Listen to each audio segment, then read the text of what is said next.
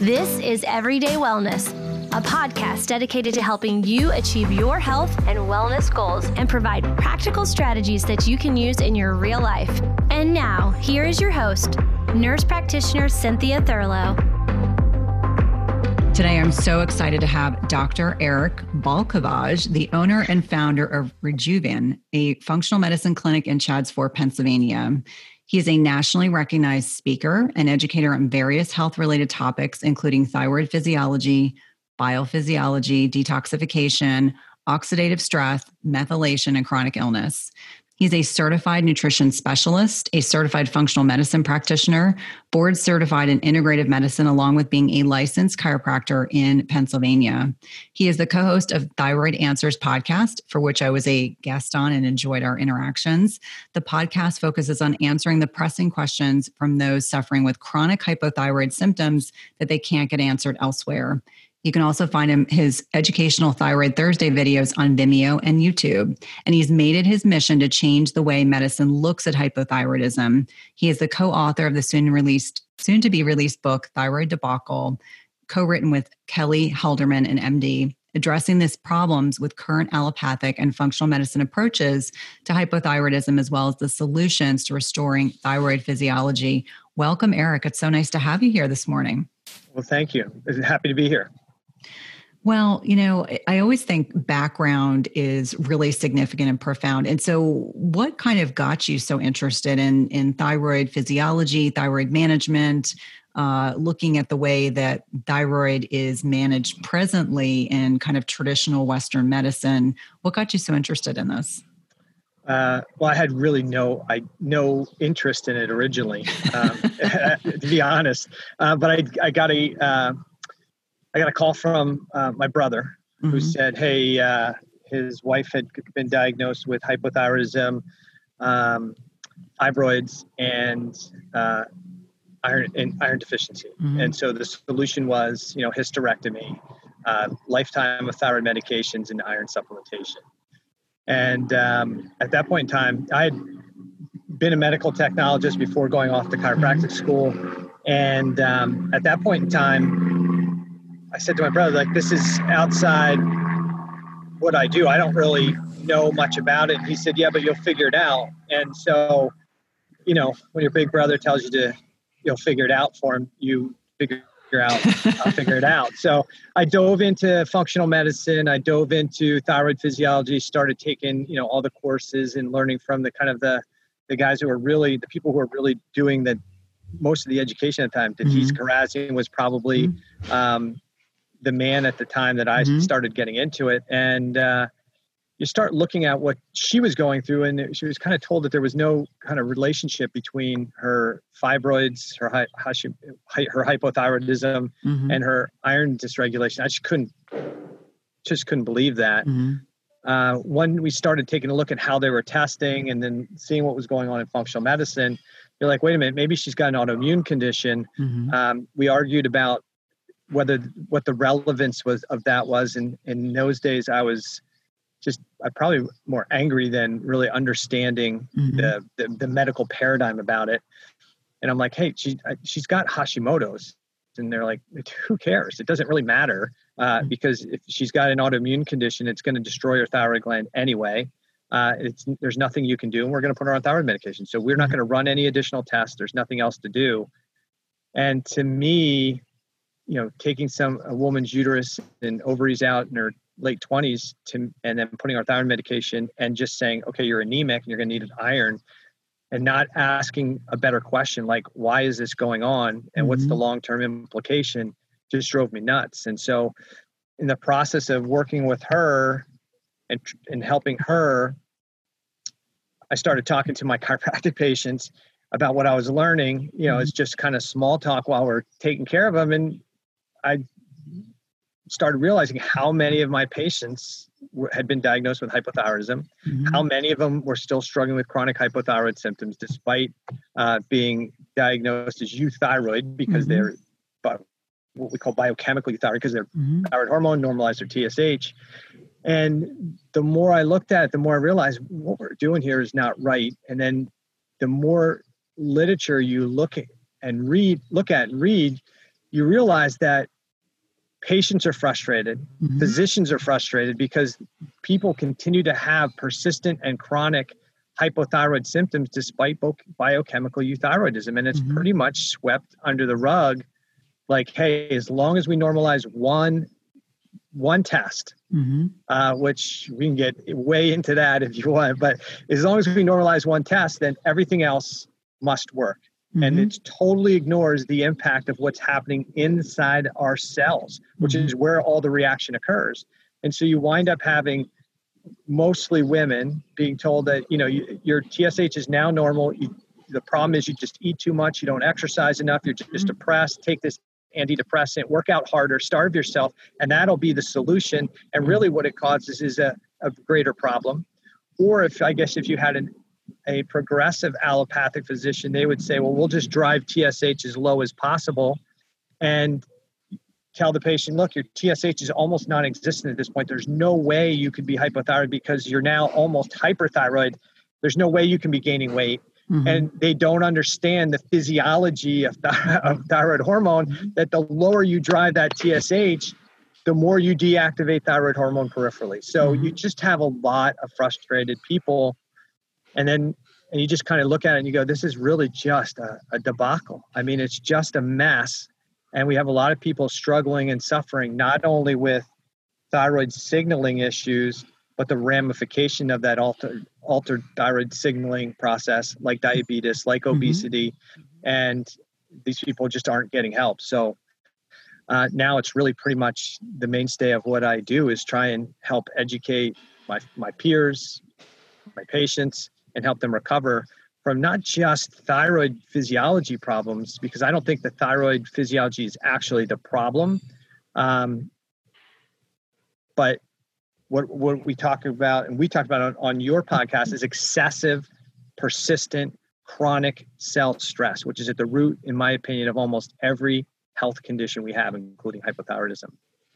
Well, and I think it's so important. I know that when I was in my 20s as a young nurse practitioner, I saw a lot of women in their early 40s that were stuck, and they were probably all in perimenopause.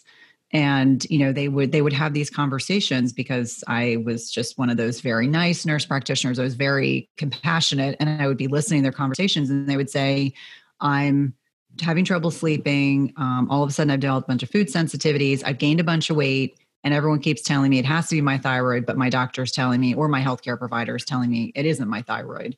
And I think about those lost opportunities, and women who, and it can be men too, but women seem to be disproportionately impacted by hypothyroidism more so than men, lost opportunities to really make a big impact on their lives because, much to your point, they get put on antidepressants, they get put on, I remember I've been in healthcare for such a long time. I remember the fen days. I mean, people were put on phentermine. I mean, all these things because, they had to work out harder. They had to eat less food. They were really trying to do all the things that we were suggesting to them, but recognizing that it's so much deeper. I think, the thyroid is really the canary in the coal mine. It's really, signaling to us as individuals that there's so much more going on behind the scenes. So for those that aren't familiar with what hypothyroidism actually represents, I'd love for you to talk a little bit about primary hypothyroidism and helping us kind of differentiate that from other types of underactive thyroid. So when we talk about, from a medical standpoint, they talk about primary hypothyroidism, which is a condition where the thyroid gland, that butterfly-shaped gland in the middle of your neck, is not producing sufficient levels of the two primary hormones, T4 and T3. It is diagnosed by an elevated TSH and a lab low T4 or free T4, depending on what your doctor runs. And the thought process is, in kind of the allopathic thought process about primary hypothyroidism, is there's really no problem with thyroid physiology in the body unless the gland can't make enough thyroid hormone. And I guess the analogy for the listeners is that would be like saying your car, there's no way that your car would not run appropriately unless there's no gas in the car. If there's plenty of gas in the car, it has to run appropriately. It has to run perfectly. And we all know that well, that doesn't really make sense because I could have I could have a bad engine, I could have bad spark plugs, I could have a bad alternator, I could have a bad fuel filter, because so many reasons why it doesn't run well. And so that's primary hypothyroidism. And again, allopathic medicine says, hey, there's not a thyroid problem until that occurs. And there's multiple problems with that thought process, which we can get into in a little bit. Then there's another phase that it's called subclinical hypothyroidism, which is that TSH is elevated, but T4 is still normal. And this is kind of like the gray zone. You're not normal, but you're not full out gland destruction yet. So it's subclinical. And in that situation, in allopathic medicine, it's kind of a watch and wait scenario. We're going to watch and wait to see if it gets better on its own, or we're going to watch and wait if it goes to full-blown thyroid dysfunction and primary hypothyroidism. And then there's another type of hypothyroidism, which I think is the most prevalent form of hypothyroidism. I think it starts before glandular, before subclinical, and that is what I call, and what's been talked about in the literature, is cellular or tissue hypothyroidism. And what that means is there's insufficient levels of T3, which is the primary active thyroid hormone, reaching the nuclear and mitochondrial receptors inside your cells. And that the most simple point, if you don't have enough T3 getting to the receptors inside your cells, that is what's going to cause hypothyroidism. Doesn't matter how healthy your gland is. It doesn't matter how much T4, T3 is in your bloodstream. It's about how much T3 gets to the receptors in your cells, which is what determines if you have hypothyroid symptoms or hyperthyroid symptoms for that matter. And that's virtually ignored. In allopathic medicine, it's believed that as long as there's enough T4 in the bloodstream and as long as the thyroid gland is working, it has to essentially run downhill and get into the cell. And we know for the last 20 to 25 years that almost every cell and tissue type has the ability to self-regulate what happens to T4 and T3, whether it comes into the cell, whether it gets converted to an active form, or whether it gets converted to a deactivated form. And it's virtually ignored. So I look at cellular hypothyroidism, subclinical hypothyroidism, and primary hypothyroidism as essentially a spectrum of hypothyroidism. And it typically, from what I've seen in 20 some years of doing this, it's typically a progression from cellular to subclinical to primary hypothyroidism over time. Now, the other thing that I didn't talk about, and there's probably a bunch of listeners going, yeah, but what about Hashimoto's? I mean, what about that? Well, I think that Hashimoto's fits in between that cellular hypothyroid state and that subclinical hypothyroid state. We know that 90% of the cases, or we believe that 90% of the cases of hypothyroidism are caused by Hashimoto's, an autoimmune process going on. And the question is, when does that start? Does it start when the gland is healthy? Does it start only when the gland has become dysfunctional? Hashimoto's, the immune or autoimmune attack, starts right at the beginning. As soon as the body starts to get those danger signals, the gland starts under attack. And Hashimoto's and Hashimoto's induced hypothyroidism is a process that usually occurs over weeks, months, or years, not like an instantaneous thing. So I would say those would be the easiest ways to look at hypothyroidism in that spectrum. Yeah. And so for those individuals that are impacted by hypothyroidism along that spectrum, if they don't have Hashimoto's, if they don't have Graves', what are some of the other, I mean, I know the answer to this question, but I know that it'll be really interesting for other people to consider this. What are some of the other reasons why people can develop this underactive thyroid beyond just the autoimmune piece? The gland itself, you mean? So there's many factors that can inhibit the thyroid gland from working appropriately. One of those is inflammation. One of those is excessive estrogen, toxins, iodine deficiency. There's a number of factors, but if we keep it kind of on the spectrum of, okay, what could cause destruction? Medicines definitely can have an impact. Toxins, iodine deficiency, infection. I think I got most of the biggies Mm-hmm. that are going to create direct impact on the thyroid gland. And obviously radiation, surgery, those types of things can create issues as well. Yeah, because I was curious because, my N of a couple hundred since I've been kind of functioning autonomously as an NP is that I'm seeing a lot of women late 30s, early 40s that all of a sudden develop hypothyroidism, but they've also got concomitant, they've got the inflammaging piece going on. Either they're drinking too much alcohol, or maybe they had metal amalgams and they've got some mercury offsetting the thyroid receptors. There can be so many things that happen. And so I think it's really important for the listeners to understand, yes, the bulk of, glandular hypothyroidism is related to autoimmune issues, but there are these other things that can contribute, or even I would imagine would exacerbate the symptoms that you would see clinically. Yeah, and I would say that when we talk about it's driven by autoimmunity, but what drives the autoimmunity? Mm-hmm. It's some level of excessive cell stress, and whether that's from physical things, chemical things, emotional things, environmental toxins, emotional stress, whether it's disrupted sleep patterns, whether it's poor breathing patterns.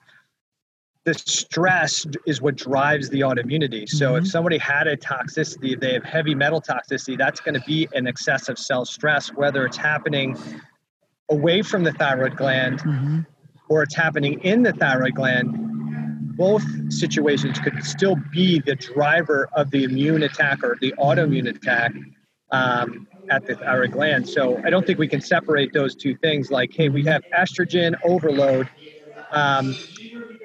You could have that separately, aside from having an immune attack on the process. You could have iodine deficiency, but once you start getting into toxicity, heavy metal overload, I think that really becomes part of the immune or autoimmune process as well in many cases. Not all of them, but many. Absolutely. I just have started to, and that was why I kind of pivoted from cardiology, ER medicine to really focusing on female hormonal health, because I was seeing women who were just stuck.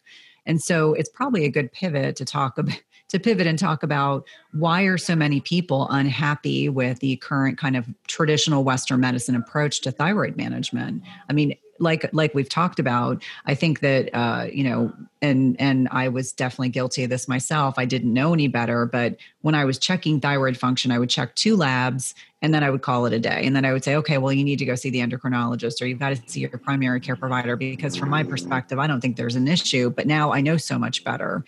But what are some of the things that you're seeing? And clearly you're seeing this because you're in this space. But what are some of the common concerns or complaints that people are coming to you about more traditional perspectives?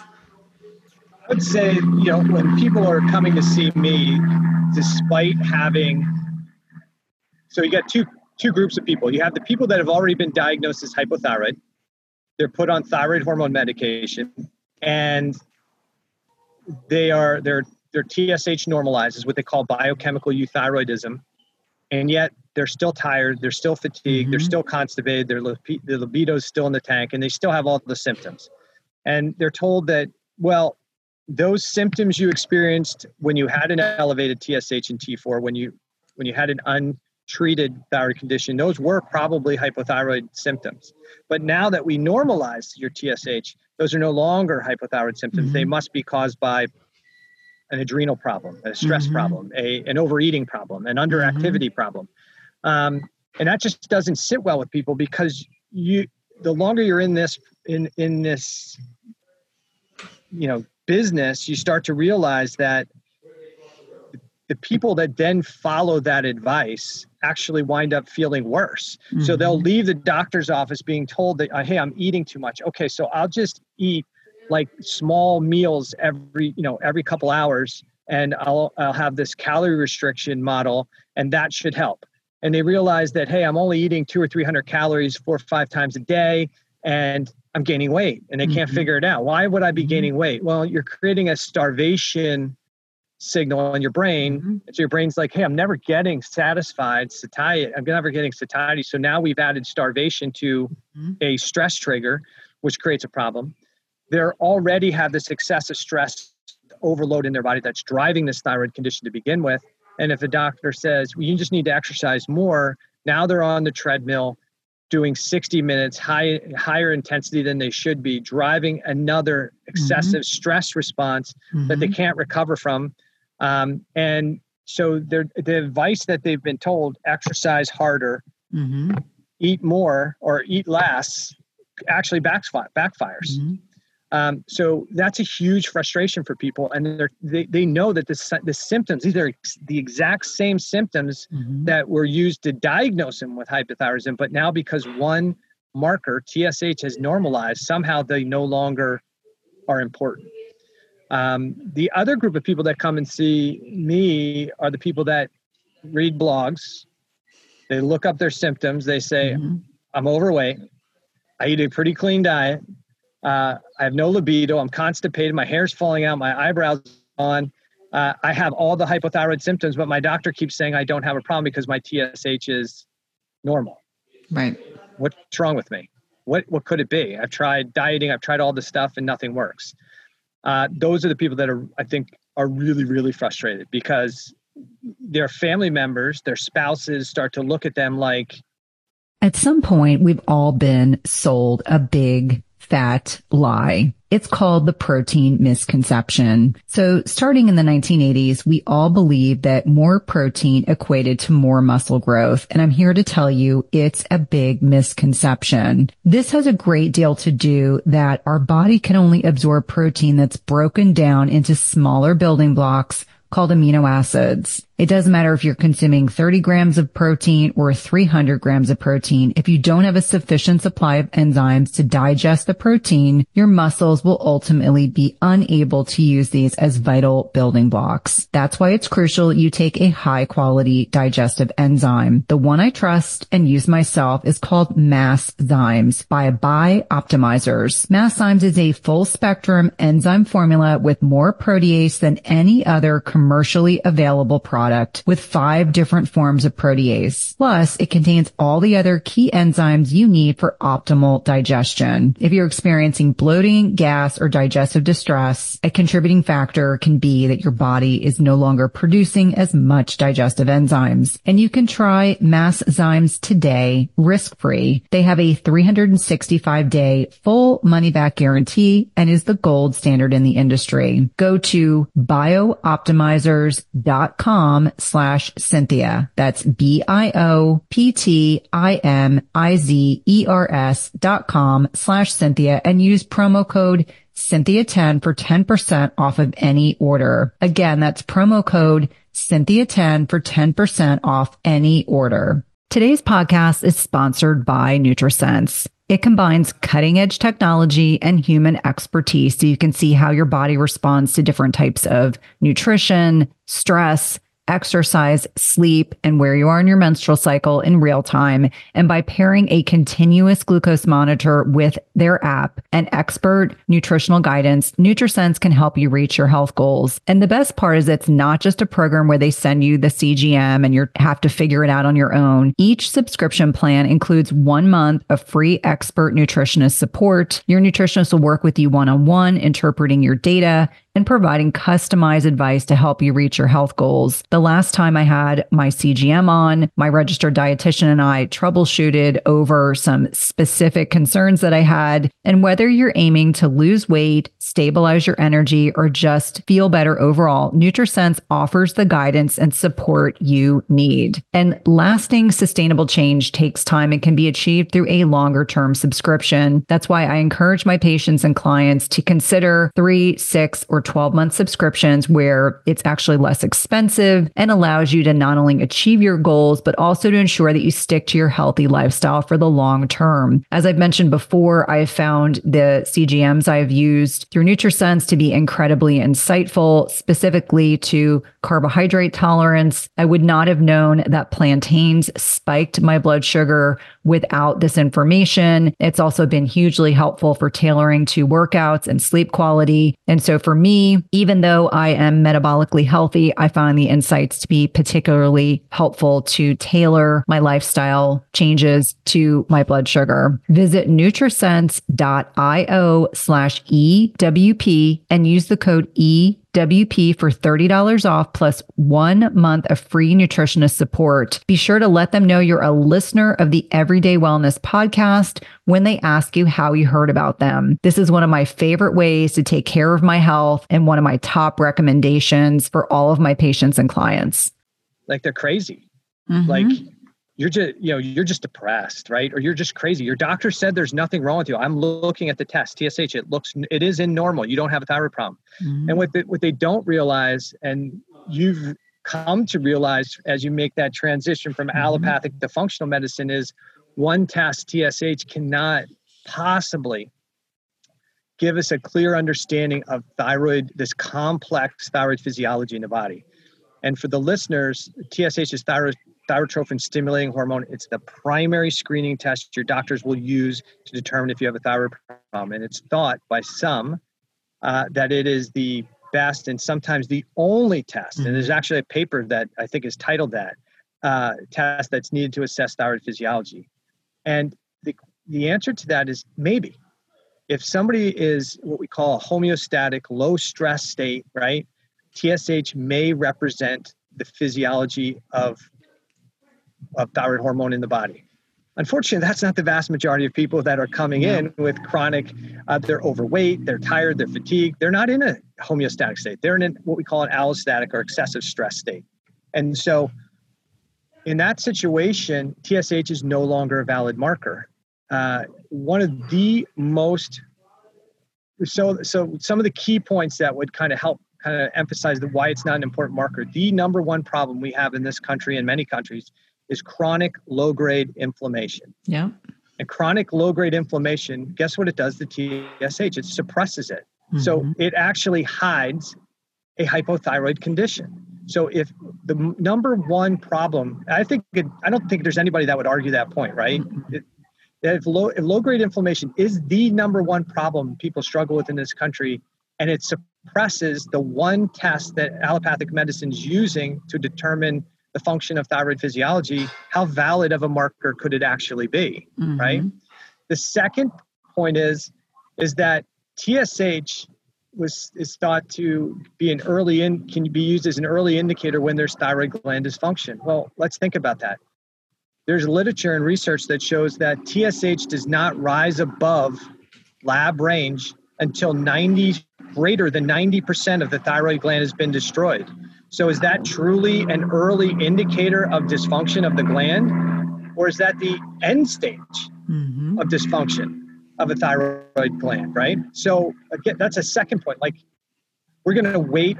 Is that what we want to do? We want to wait until the gland is over 90% destroyed to take action? That makes no sense to me. And then the third issue is, it's probably tied, we see with conditions, but diabetes is a major problem in this country and other countries, correct? Correct. And the number one medication we prescribe for diabetes is like metformin, right? And so there's a lot of problems that I have with I think metformin can be good, it can be bad, it raises cortisol, which can be a problem. But metformin, which we're giving for people who have diabetes or prediabetes or insulin resistance or blood sugar regulation problems, suppresses TSH. So we've got inflammation suppresses TSH. We have probably one of the top drugs we prescribe in this country suppresses TSH. How can we use TSH as a valid marker of one test as the valid marker of thyroid physiology? And when you dig even a little bit deeper, thyroid hormone inside your cells is needed for every one of what we call the glucose transport molecules to bring glucose into the cells of the body, whether they're insulin glucose transporters or basal glucose transporters. So like when you're not eating and you want glucose inside the cell, that glucose has to be transported in. That requires T3 inside the cell. If you want to eat and then use insulin to bring glucose inside the cell, that's called a GLUT4 transporter. That requires T3 inside the cell. So it's almost impossible to have insulin resistance, prediabetes, or diabetes without having a cellular hypothyroid condition first. Yes. So what we're doing is just lunacy. And there's 9 or 10 other tests that can be looked at to look at just different aspects of thyroid physiology, and they're virtually all ignored. And I think that's really important for people to hear. Metabolic inflexibility is what we do not want. We want our bodies to be able to function properly. And if you're listening and hearing the interrelationship between active thyroid hormone and being able to allow for your body to use insulin properly, it explains why we are seeing rampant cases of hypothyroidism, rampant cases of insulin resistance and diabetes in this country, along with metabolic inflexibility. So let's touch on, the tests that you consider to be the gold standard with regard to really looking at the thyroid. Well, I think we have to take a look at an air show going on or something. So when we take a look at thyroid physiology, I don't think the number one issue we have is we don't have the perfect test to look at thyroid hormone inside our cells. So that's a problem. So we have to use proxies, and we look at proxies like we look at reverse T3, we can look at T3, but we really must look at the whole thyroid panel to really evaluate what's going on with thyroid physiology. You can't look at one test and say, okay, thyroid physiology is good. Some people would say, hey, reverse T3 may be the most important test because we want to see if it's deactivating it. But if I run reverse T3 and I don't know what my T4 or free T4 levels are, my reverse T3 could be totally normal, or could be low, but I don't know what the relevance of that is, right? So it could be, hey, your reverse T3 is normal. Okay. And so for the listeners, T4, which is the dominant thyroid hormone, it's kind of like it's dominant thyroid hormone that's circulating in the bloodstream. It's the dominant one the thyroid gland makes. We call it a prohormone. It's not quite ready for most of the action. Most of the action inside the cells is done by T3. And your body can take that T4 and it can either activate it to T3 or it can deactivate it to something called reverse T3. So some people say, well, if you have high levels of reverse T3, your body's deactivating it. I would say that as well, but we have to know what our T4 levels are to be able, and we need to really know what our T3 levels are and the rest of the panel to really assess that one test. Because I don't know if it's normal and appropriate, or normal and inappropriate, or abnormal and appropriate, or abnormal and inappropriate. So you could have, if it's normal, reverse T3 is normal, let's say it's 12. What was my T4? What was the thing that it converted into? If my T4 or free T4 levels are low, then I'm not going to make a lot of reverse T3 because I don't have the starting material to make it. So I think we have to look at a couple things. We want to look at where's our TSH. We want to look at T4. We want to look at total T4, and we want to look at total T3. Both, I think, are important. Allopathic medicine will often say T3 is less important because it's fairly stable, and T3 levels are minute compared to T4, but they're all there for a reason. There should be in a certain ratio. If I'm seeing higher levels of T4 and lower levels of T3, I'm probably not getting good conversion. So I want to look at those. I want to see what the free hormones are. And people are like, what's the difference between total and free? The free hormones is what's available to get into your cells. If you have normal total values, but low free values, then you don't have the ability to get thyroid hormone into the cell. It's like, if I'm the Uber driver and I drive you to the mall and I don't let you out of the Uber to go into the mall, you're not free to go shop, right? So you have to have optimal levels of free hormone. And then we also want to look at free hormones to find out if they're too high. If they're too high, then it should tell an astute practitioner that, man, these values are really high. Are the cells potentially resisting the hormone from coming in for some reason? And then we definitely want to look at reverse T3 because that's the deactivated form of T4. We want to look at potentially T3 uptake to find out how that kind of correlates with our free hormones and how much availability is there. There's TPO antibodies, thyroglobulin antibodies, there's TSI antibodies, which are antibodies to the receptors of the thyroid gland. But there's a whole host of them. You can even look at thyroid binding globulin directly if you want. So there's a ton of markers to take a look at just to assess thyroid physiology. But again, I don't even think you can assess thyroid physiology tests without the rest of a comprehensive metabolic panel, because if we know that reverse T3 is elevated for some reason, we want to find out, is there correlation with that? Like, is there inflammation? If inflammation is the biggest driver to convert T4 into reverse T3, are there inflammatory markers on my comprehensive blood panel that would confirm that? If you don't run them, you can't confirm it. Mm-hmm. If you want to confirm that I've got cellular hypothyroidism, that I do have lack of thyroid hormone getting into the cell despite a normal TSH, we want to look at the rest of the comprehensive blood panel to get an indication or verification of that. Mm-hmm. So what could we look at? Well, we could look at fasting blood sugar. We could look at hemoglobin A1C elevations. We could look at fasting insulin elevations. We could look at, on the comprehensive blood panel, we could look at elevations of cholesterol. Mm-hmm. We could look at elevations of LDL. We could look at elevations of VLDL. There's just, if you don't have those markers to take a look at, and your doctor's not running a comprehensive thyroid panel, and they're not running a comprehensive metabolic panel, and they're only looking at one value, man, the answer is really simple. Mm-hmm. There's just not enough. There's either is not enough hormone or there is too much hormone. Super simple, prescribe a drug, and we normalize one test.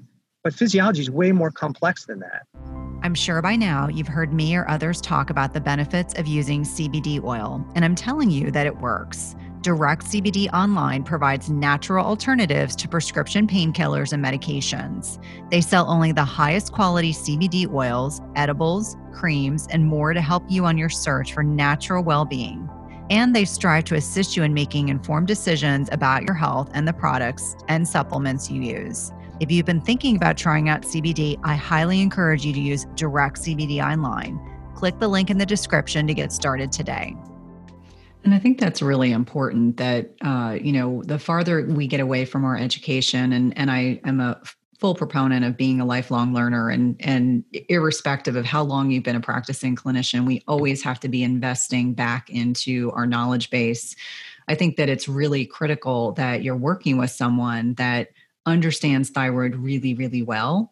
And I say this from personal experience. About 5 years ago, when I smacked into the wall with perimenopause, and let me be very clear, I went to a very good university, and I'd like to think that I stay on top of research, but obviously not working in the female hormonal health sphere. When I hit the wall, my thyroid also tanked. And it was only because I still work with a very talented functional medicine provider who's very good with thyroid. And so, of course, I tried to tough it out. And there are probably listeners here who've been non-amenable to being on medication to treat their thyroid. I would encourage you not to be like I was. I was very stubborn and decided that I just needed more cofactors. That would make things better. So needless to say, when I went on medication, it's like a light bulb went on. I mean, I finally felt alert and cognizant, and all the symptoms I had been experiencing got a whole lot better. But one thing that I think is really important to talk about is, there are a lot of medications to treat. So, if someone's properly diagnosed you and they've done the proper tests and they're looking at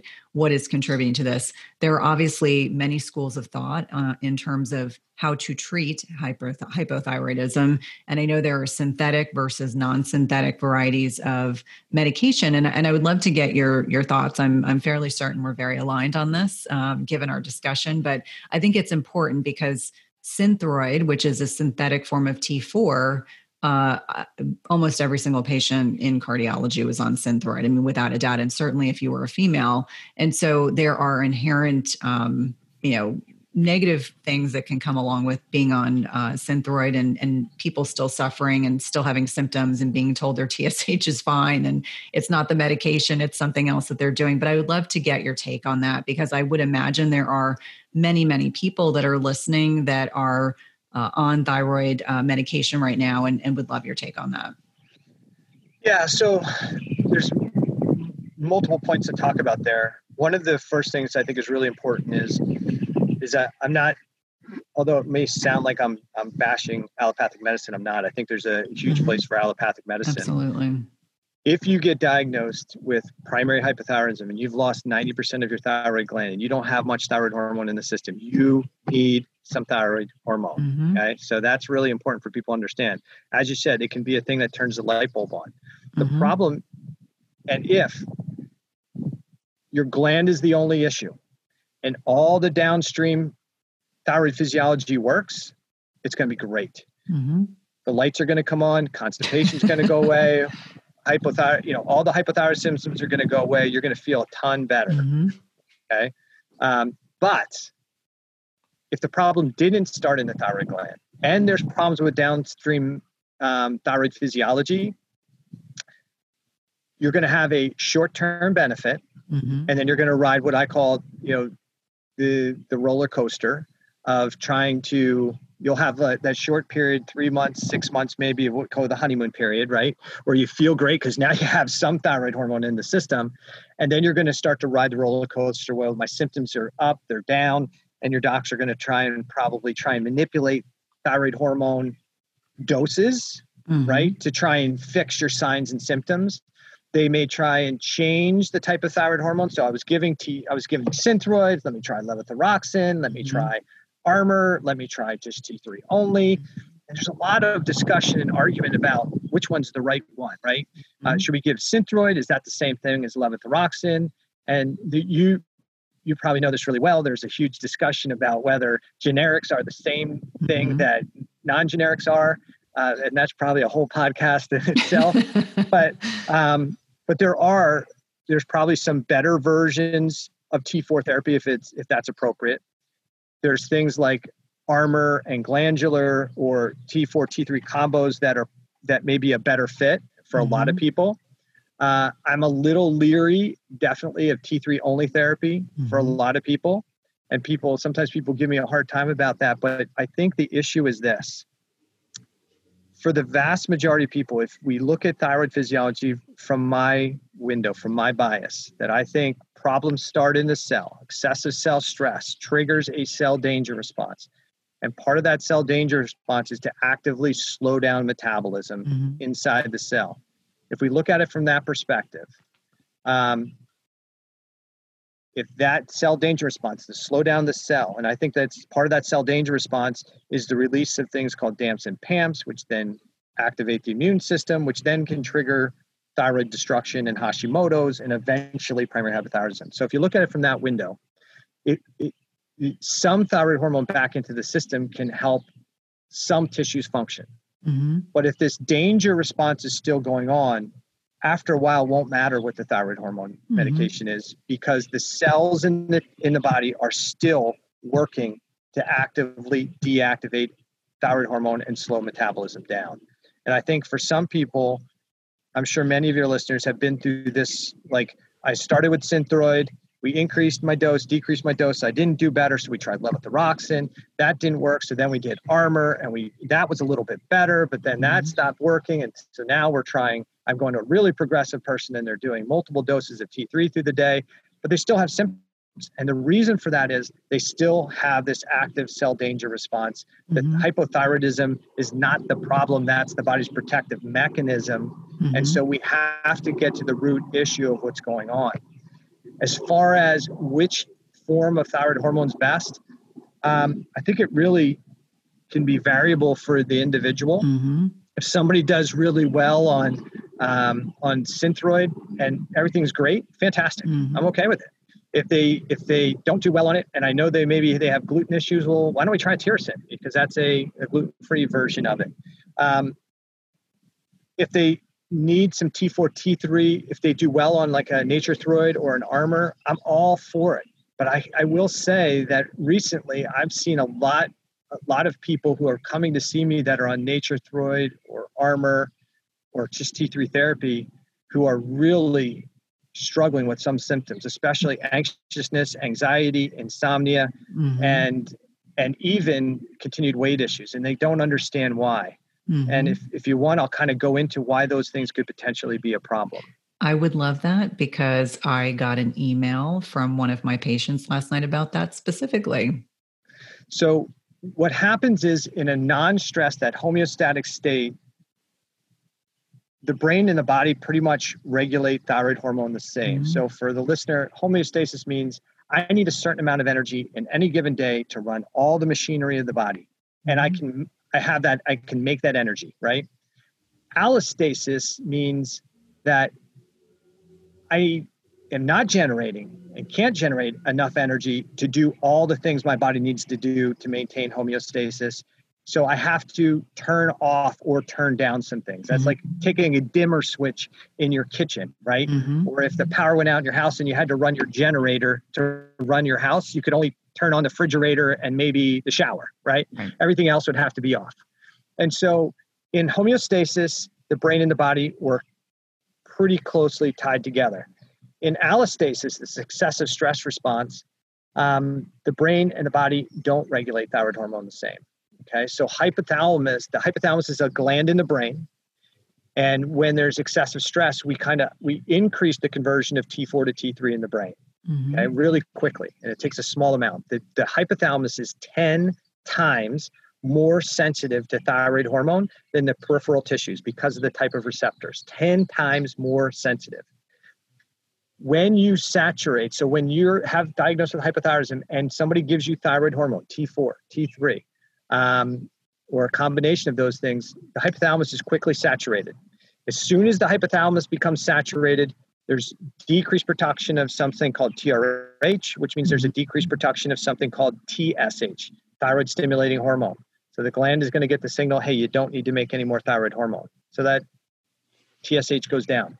The problem is when the hypothalamus is upregulated or saturated with thyroid hormone, it innately kicks in something called your sympathetic nervous system, which is essentially your fight or flight system, which is going to, in time, if you keep flooding the brain and driving TSH lower and lower and lower, you increase your sympathetic nervous system, which then makes you have brain fog, which then causes you to not sleep well because you're upregulating your epinephrine and norepinephrine, which is going to put you in that kind of fight or flight state.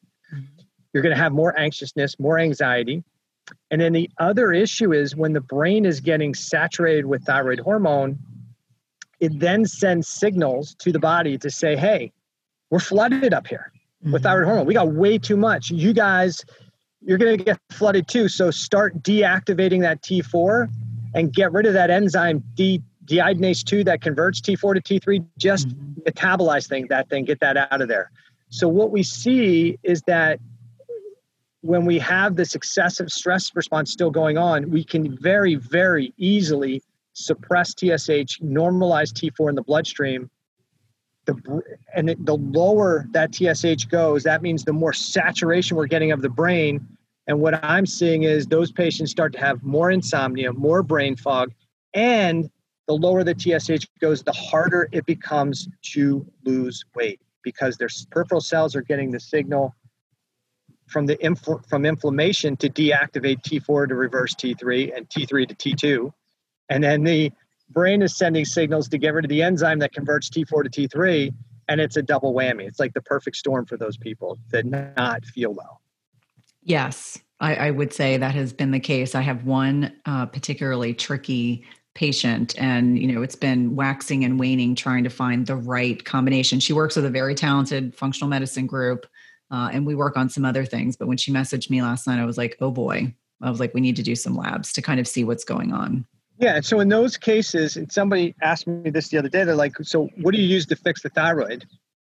I rarely ever need to do anything directly to provide thyroid hormone or fix the thyroid. Most patients are coming to see me already on thyroid hormone. And what we wind up doing in most cases is having them reduce the dose of their thyroid medication over time. And a large percentage of them actually come off of thyroid hormone. How can that possibly be? Well, the thyroid gland turns over every 5 years, right? So if stress drove inflammation, which drove autoimmune attack on the gland, it's actually types of white blood cells going and destroying the gland, and you remove the stress, the thyroid gland can heal and repair. It turns over every 5 years. So I never really look at the gland as the problem. Or if somebody if they have really low levels of thyroid hormone, they need some, but I don't want to overdo it either. What I want to do and spend my time doing is is trying to figure out what are the stressors that are impacting the peripheral system, the cells of the body, or the thyroid gland. What's creating that excessive cell stress? And if we can reduce that excessive cell stress, the cells start to get out of that danger response. The cells in the tissues can heal and recover, and we can see thyroid autoimmunity start to suppress. How do I know? I've been doing this for 20 years. I'm also a person who has or had Hashimoto's. So, and so for a lot of patients that develop Hashimoto's, they are people that eat well, they exercise regularly, and they still develop Hashimoto's. And somebody tells them that's just your immune system's out of control. I don't believe it. In my situation, I'm probably 10 years into helping other people with their thyroid issues. And I run my comprehensive blood panel one day, and I was probably I was in my 40s. And so I was. Have you guys heard about a bioactive whole food on the market with 5,000 published research studies backing it? When my oldest son needed to go on antibiotics a few months ago, I discovered Armra colostrum, and the benefits for him and his recovery from being on antibiotics have been instrumental in me now recommending this to my dairy non-sensitive patients and clients. Armra's colostrum strengthens immunity, ignites metabolism, fortifies gut health, promotes hair growth and skin radiance, and powers fitness, performance, and recovery. My son has mentioned to me over and over again how great his gut feels, how he has improved his digestion and gut function as well. Colostrum is a rich, exclusive source of immunoglobulins or antibodies that optimize our immune defense even during cold and flu season. And we know that mucosal barriers house over 80% of our body's immune cells, including the antibodies IgG and Sig-A. And these immunoglobulins bind and intercept harmful particles like viruses, bacteria, and toxins, blocking them from crossing into the barriers into our bloodstream. And Armra's colostrum contains the highest levels of Sig-A and IgG to ensure your most fortified first line of protection. It's sustainably sourced, and it's important to know that you want to mix colostrum only with cold liquids or foods, or dry scoop it into your mouth. This is also great for the oral microbiome. And we've worked out a special offer for my Everyday Wellness community where you can receive 15% off your first order. Go to tryarmra.com/Cynthia15 or enter Cynthia15 to get 15% off your first order. That's tryarmra.com/Cynthia15. You definitely want to check it out. Do you find yourself struggling to get a good night's sleep? If so, you may be dealing with a hidden mineral deficiency. It is not at all uncommon in perimenopause and menopause to deal with sleep challenges. And we know that one of many contributory reasons for poor sleep can be a reduction in specific minerals that help regulate sleep quality, including magnesium, which is involved in GABA, which is our body's main calming neurotransmitter. We also know that we need potassium to create melatonin, and this is a hormone that is a master antioxidant, but is also utilized to help induce sleep. We also think about things like zinc, which can balance excitatory neurotransmitters like glutamate. And if it's overactive, meaning if your glutamate levels are too high, it can prevent your brain from becoming more relaxed and inducing sleep. And lastly, selenium increases both our deep sleep and sleep duration. All these minerals matter a lot for sleep, and any imbalances or deficits can have a major impact on the quality of sleep you get each night. And that's why I love Beam Minerals. They offer a full spectrum mineral supplement that gives you every essential mineral your body needs in the right doses, all in a highly absorbable liquid form. All you do is take a shot of Beam Minerals about an hour before bed. Don't worry, it tastes like water, and you'll replenish all of your body's minerals in about 30 seconds and give your brain what it needs for deep restorative sleep. I've been using this product over the last several months. I've really been impressed with the improvement in my sleep metrics, which I like to share on social media with my followers. And if you want a simple way to improve your sleep, head over to www.beamminerals.com and use code Cynthia for 20% off your first order. That's www.bminerals.com and use code Cynthia for 20% off your first order. Still pushing endurance races pretty hard and pretty frequent. And, I was doing what I thought were healthy things. I'm exercising every day. I'm eating healthy. But I was also probably doing things that probably weren't super beneficial. I was only getting about 4 hours sleep a night because I thought that was a badge of toughness, right? Yeah. So, hey, I'm tough because I only need 4 hours of sleep a night. So I, work all day. I train in the morning, work all day, train in the afternoon, train when I get home, eat dinner, coach my kids. I'm running a business. And then when do you have time to finish up work and study? Well, you do that late at night. And you get up at 4 o'clock in the morning to complete it, right? So the only way you get all that stuff in is something's got to give. And for me, sleep was the thing to give because I kind of grew up in a model where you got up early. That was just what you did. Yeah. And when you're in your 20s, you're pretty resilient. I mean, you can bounce back from stuff.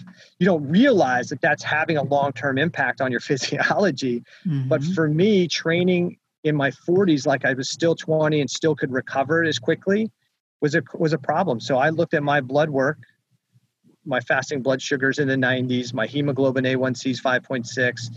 I'm pre-diabetic. I'm like, how can that be? I eat healthy, right? I exercise all the time. Then I go down and I got a bunch of inflammatory markers that are elevated. Then I look at my thyroid markers and my TPO antibodies are elevated. My reverse T3 is elevated. Like, what is going on here? And the problem is, I wasn't being objective with myself, right? I'm telling everybody else what to do, but I wasn't objective with myself, realizing that much of what I was doing, even though I was doing a lot of things for health, I was obsessive or excessive with a lot of things, not allowing for more recovery. And it doesn't need to be that you do everything wrong that drives immunity and chronic inflammation. I usually tell my patients, as I'm sure you tell yours, these things can occur because of a single episode, but in most cases, it's not one thing, it's the load. It's the chronic domino effect. Yeah, it's the chronic, persistent, excessive levels of stress that eventually drive us down.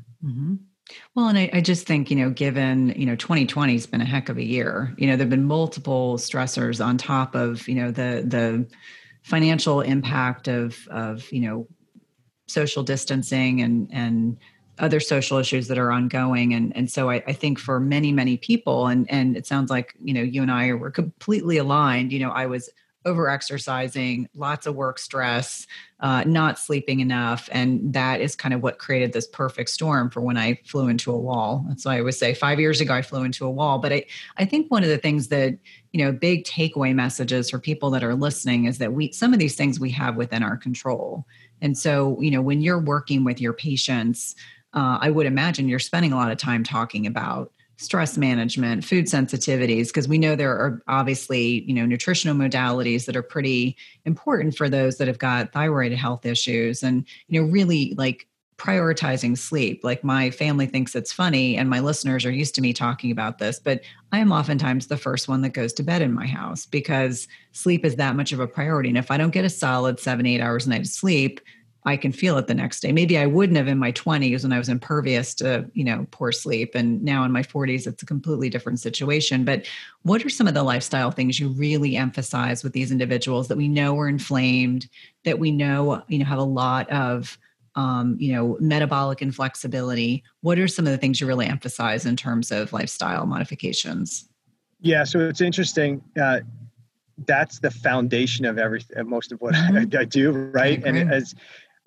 And when with our book coming out, somebody reading the book through the book, and they're like, "Hey, where's all the protocols? Like, what's all the supplement protocols that fix this stuff?" I'm like, I didn't want to put any supplement recommendations in there because that's what people gravitate to. Just give me the capsule or the pill that I can take that'll fix it. And the focus of the third part of our book is all on the lifestyle factors. We call them fitness factors. So I spend a lot of time every appointment I spend talking about one of the strategies that we want to work on for the next 3 to 4 weeks. Mm-hmm. Sleep is critical. I mean, there's so much information out there now that shows that if you get less than 7 hours of uninterrupted sleep per night, and it doesn't matter if if the sleep quality, quantity, efficiency is off, even if you're in bed for 7, 8, or 9 hours, if those things are off, you are creating excessive stress on the system. And so sleep becomes really, really important. And I'm the same way. In my house, for most times, I'm the first one to bed. And, it's a joke in my house, like, oh, we can't go there because Dad's going to be in bed early. Now I can adapt if it's a party or something, but I really protect sleep while I never did. It's your happy place. It really is. And for anyone who's listening who doesn't, I'm telling you, your life will be so much better when you start prioritizing more sleep. That's when the body recovers, right? You cannot heal from day to day if you don't get appropriate levels of sleep. And some people, I thought that you could just cheat that. I'll sleep when I'm dead, right? But the problem is I was racing and speeding up my race to dead by doing what I was doing. And you just don't realize that lack of sleep is associated with increased stress hormones. Lack of sleep is associated with increased inflammation. Lack of sleep is associated with increased weight gain. Lack of sleep is associated with hypothyroidism. So sleep is critical, and quality sleep. And today, there's so many tools and devices that you can use to help you at least evaluate and assess your sleep. So I think that's critical. The next one is respiration. And this is not sexy for a lot of people, but I think it is so important. If you don't breathe appropriately, you create hypoxia. That's a lack of oxygen getting to the cells of the body. And that is a massive stressor to the body. There's plenty of literature that shows that hypoxia induces cellular hypothyroidism or tissue hypothyroidism. So we have to breathe appropriately. And the time that most people are breathing inappropriately is, guess when? When they're sleeping, right? Because when they lay down, especially they already have some level of chronic inflammation. And when they lay down, that chronic inflammation has the tendency to accumulate, we'll say for the easy part. And now you narrow the nasal pathways. You open your mouth to breathe. And when you open your mouth to breathe, you start to create hypoxia. Now, how would you do that? Because patients will say, well, if I'm breathing through my mouth, I'm still getting oxygen in. The problem is when you breathe through your mouth, you blow off too much carbon dioxide. And when you blow off too much carbon dioxide and you don't have the right concentration to oxygen to carbon dioxide inside the body, it doesn't matter how much oxygen your red blood cells are carrying because they're not going to give it up. The reason red blood cells give up oxygen, you breathe in to bring oxygen in. That binds to your red blood cells. Your red blood cells carry it around the body. And when it comes to an area that's got high concentration of carbon dioxide, the oxygen comes off, the carbon dioxide comes on, and then that red blood cells take the carbon dioxide to your lungs and you breathe it out. When you breathe through your mouth, you blow out too much CO2, which means you now become hypoxic. And the best way to explain that is when you're hyperventilating, I'm breathing in plenty of oxygen. But what happens if you do that? Within 30 seconds, most people are dizzy and lightheaded. What do? How do we fix it? We put a paper bag in front of their face. Why? Because we want them to breathe carbon dioxide back in. And so people at night, especially those that have inflammation, they have hypothyroidism, they have diabetes, they have any type of chronic low-grade inflammation in the body, are going to have a greater tendency to open their mouth to breathe. They're going to create hypoxia, and that's going to further weight gain, hypothyroidism, diabetes. All those things are associated with disrupted sleep and what they call sleep apnea. Sleep apnea is the obstruction or improper breathing or decreased oxygen and getting to those tissues, but it could be obstructive. But why is the tissue obstructive when you're 50 and not when you're 20? Probably because you have chronic inflammation that's causing those tissues to swell. But you can also have disrupted sleep just because you breathe improperly. When you're not getting oxygen to your brain, that's a danger signal. Your brain is then going to light up your sympathetic nervous system, your epinephrine, norepinephrine, to say, "Hey, kick in the proper breathing response. Wake up! You're dying here, and you're going to have chronic disrupted sleep." So it becomes so important to do. And rarely do people really want to work on it. We'll talk about nose taping. We'll talk about mouth taping, which everybody thinks is like you're on planet, Uranus or something, because you're talking about taping your mouth. You want me to do what? You want me to tape my mouth shut? Yeah. Nobody cares when you're sleeping. Just put the tape over your mouth. Nobody's looking at you. Nobody's kissing you in the middle of the night when you're sleeping anyway. But it can make a huge difference. I try and get patients to do what we call a controlled hold breath time test, which is really kind of getting an idea of how long you can function in a low oxygen state before panic sets in. And for health, I'd like to see people over 40 seconds. I would say most of our metabolic people that are struggling with a metabolic disorder are probably less than 20, and a lot of them under 10 seconds. Sure. So as soon as they're not breathing for 10 seconds, they're in panic mode. And right. So that's a huge issue and huge problem. We definitely talk about proper diet and nutrition. And that's probably one of the biggest problems in functional medicine is everybody arguing about the best healthy diet, which I think is just insane, because we've circled the wagons and we shot in. We've got the carnivores arguing with the vegans arguing with the ketos arguing with the paleos arguing. If we all just sat back, which is the biggest problem we have in society right now, is people aren't using clear thought, right? Nope. And just said, what's the main theme here? Who's our common problem?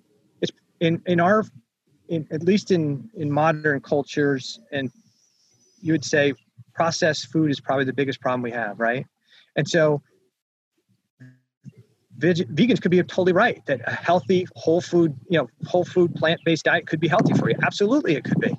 Could a carnivore be healthy for somebody? Absolutely, it could be, right? The issue isn't whole, unprocessed foods. The problem is we consume just way too much processed food. And so the biggest transition I try to make, I try not to get people to get too caught up in should I be keto? Should I be AIP? Should I be paleo? We're going to find the best one for you in this moment. And that may change in the next 2 to 3 months, what's best for you. But the biggest and the simplest thing to do is let's stop putting a bunch of processed frankenfood into our bodies. That's a simple thing to do.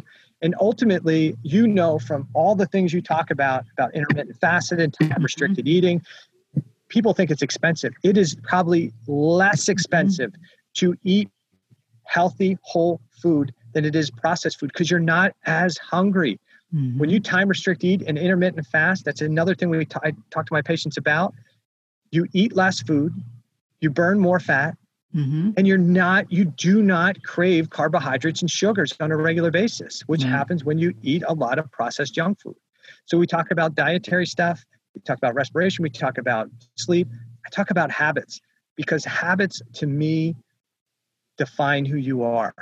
And people, sometimes I get this from patients like, oh, do you live a pristine life? Absolutely not. But I have a lot of healthy habits. And I'd say that healthy habits dominate my life 80% of the time. And I tell patients the same thing.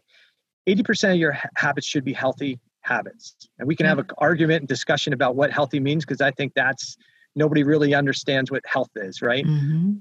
But if your life is dominated by healthy habits, but you have some unhealthy behaviors, I think that's perfectly fine for the average person. Matter of fact, living this pristine life can be maybe not as fun as it is enjoying some alcohol, eating some food that's maybe not perfectly healthy, but man, I'm in a celebration with my family. It's somebody's birthday. We want to celebrate with a cake or whatever, a pie. Great. But that should not, if your fifth meal of the day is ice cream, that's probably a problem, right? Yeah. So what are your habits? Do you exercise every day? I don't have time. That's a cop-out to me. You have a habit of not exercising. That's what you have, because everybody has, if it's a priority for you, you create the time. And if I took anybody who didn't have time to exercise and said, could you give me 5 minutes or 30 seconds to do some squats? Just do 30 seconds of squats for me. Could you do it right now? Yeah, I could do it. Yeah, put your phone down, turn Facebook off, and do it, right? and they could do it. And so what I get my patients to do who don't have time is I usually tell them, hey, follow what I call 20-minute fitness. Every 20 minutes, have your timer go off on your phone before you check your Instagram or Facebook. Get up, do 30 seconds of something, right? Squats, lunges, push-ups, table push-ups. I don't care, dips, do something. Just get up and run up and down the steps a couple times. That's all you have to do. And if you did that every 20 minutes through the day, you'd be surprised at how much physical activity you added to your day and to your life. Right. But you have to create healthy habits. It's okay to have some unhealthy behaviors depending on what they are. But if you have, and for the people who aren't sure, if you exercise like once, maybe twice a week, that's a behavior. That's not a habit. If you exercise 5 to 6 days a week, that's a habit. Like right. I get up in the morning, I have the same routine almost every day. I get up in the morning, I do my little prep, and then I go for my run. And then in the evening, every day, it's on my whiteboard, what exercise I do. I don't ever have to think about it. These are the exercises, right? It's all written out. It is a habit. But most people don't have healthy habits. They have a lot of unhealthy habits, and they say, well, I exercise. How often do you do it? Oh, well, once a week. That's not a habit. That's a behavior. And that's not going to do that much. Just like, hey, I have a glass of alcohol on the weekend with my family and friends. Great. That's probably not going to do a lot of damage if the rest of the week you're eating and living a pretty healthy lifestyle with lots of healthy habits. But that one day of exercise that you do once a week, that 30 minutes of your cardio class, it's good, but that's not going to change your physiology and change your body probably. The other thing we talk about is emotional fitness. And I think when we talk about stress, everybody gets caught up with emotion, right? It's that's the thing that we're talking about when we say stress creates health issues. I don't think stress is good. I don't think stress is bad per se. Stress is, right? And so what is stress? Like it's COVID, it's I lost my job, all those things. Those are things that are external things that happen. How we internalize those things determines what the impact's going to be, right? So what happens in the 6 inches between your ears is really the problem. What do you talk about on a daily basis? What do you say to yourself? Who do we talk to most in any day is ourselves for the most part, right? Men, we don't like talking to other people. We only say about 300 words to ourselves on a daily basis. Women, it's like 3,000 words to themselves on a daily basis. What are you saying to yourself? What is filling up your brain? Because people always say, well, stress, it's my job, it's my whatever. No, it's your perception of those things. Bad things happen. No doubt about it. Traumas, injuries, emotional turmoil happens. Those things all happen. But there are some people that go through those things and thrive and come out the other end so much better off. And there's people that crumble. What's the difference? It's not the experience. It's their internalization of that experience. And I think that is so important when it comes to getting healthy.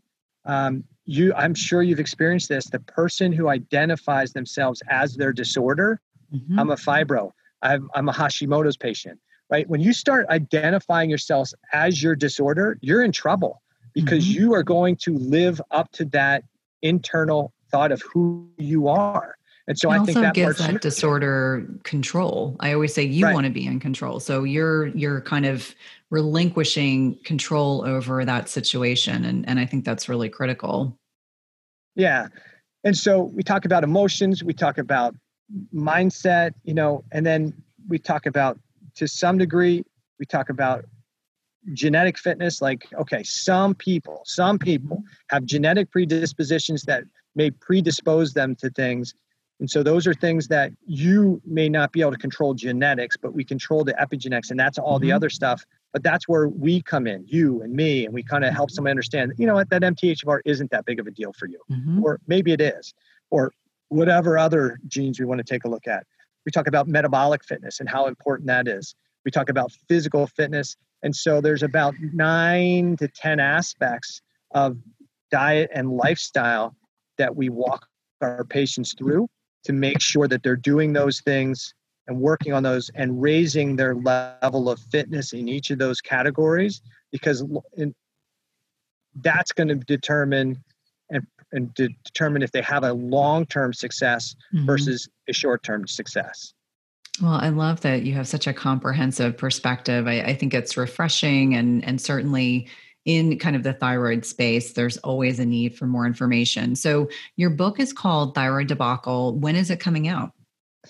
So we just got, probably last Friday, got a letter from our publisher, Victory Bell Publishing, that we're going to probably push it off probably to a December release, just because of all the craziness that's going on right now.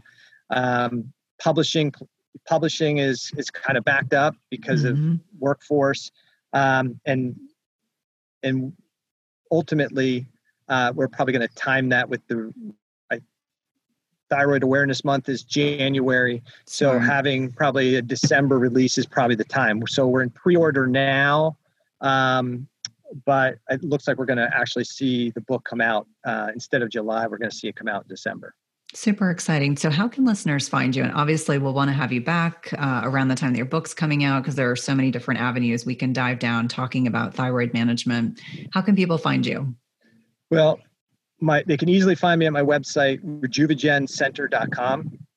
I have Thyroid Thursday videos you talked about, so I'm on YouTube. It's Rejuvagen on YouTube and Vimeo.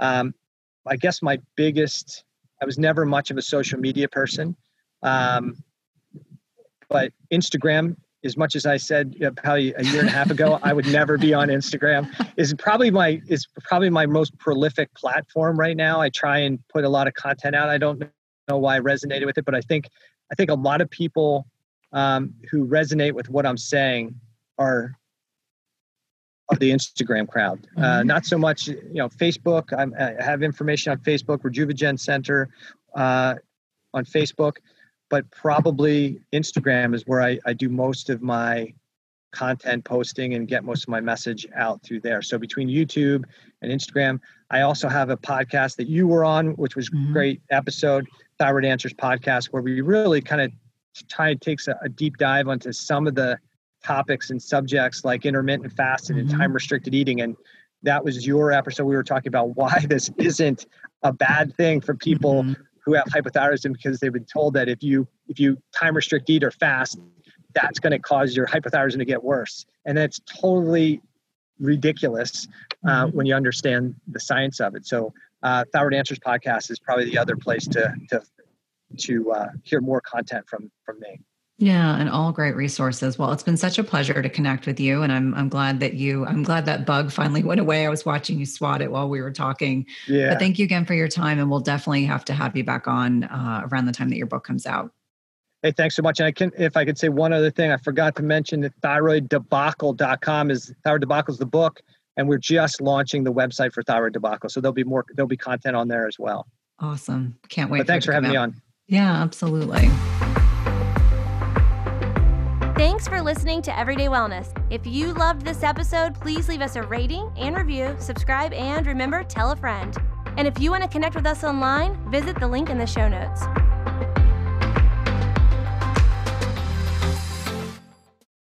Just as you carefully choose the cut of meat or freshness of produce that you cook at home, you should carefully choose chemical-free cookware that provides a healthy and safe cooking experience.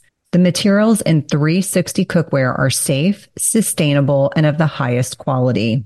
Their cookware is 100% free from any toxic chemicals, as the company produces quality stainless steel cookware and bakeware without added chemicals, and all are manufactured in the United States. It's also the leading manufacturer that equips kitchens with cookware and bakeware that are free of all of the toxic chemicals and coatings, including PFAS, Teflon, and ceramic. And the best thing is that when used properly, the product's construction provides nonstick properties in a product that can be passed down through generations. Go to www.360cookware.com and use code Cynthia20 for 20% off your first order. Again, that's 360cookware.com and use code Cynthia20 for 20% off your first order. We've been using their products over the last several months and have really been pleased with not only the durability, but ease of cleanliness.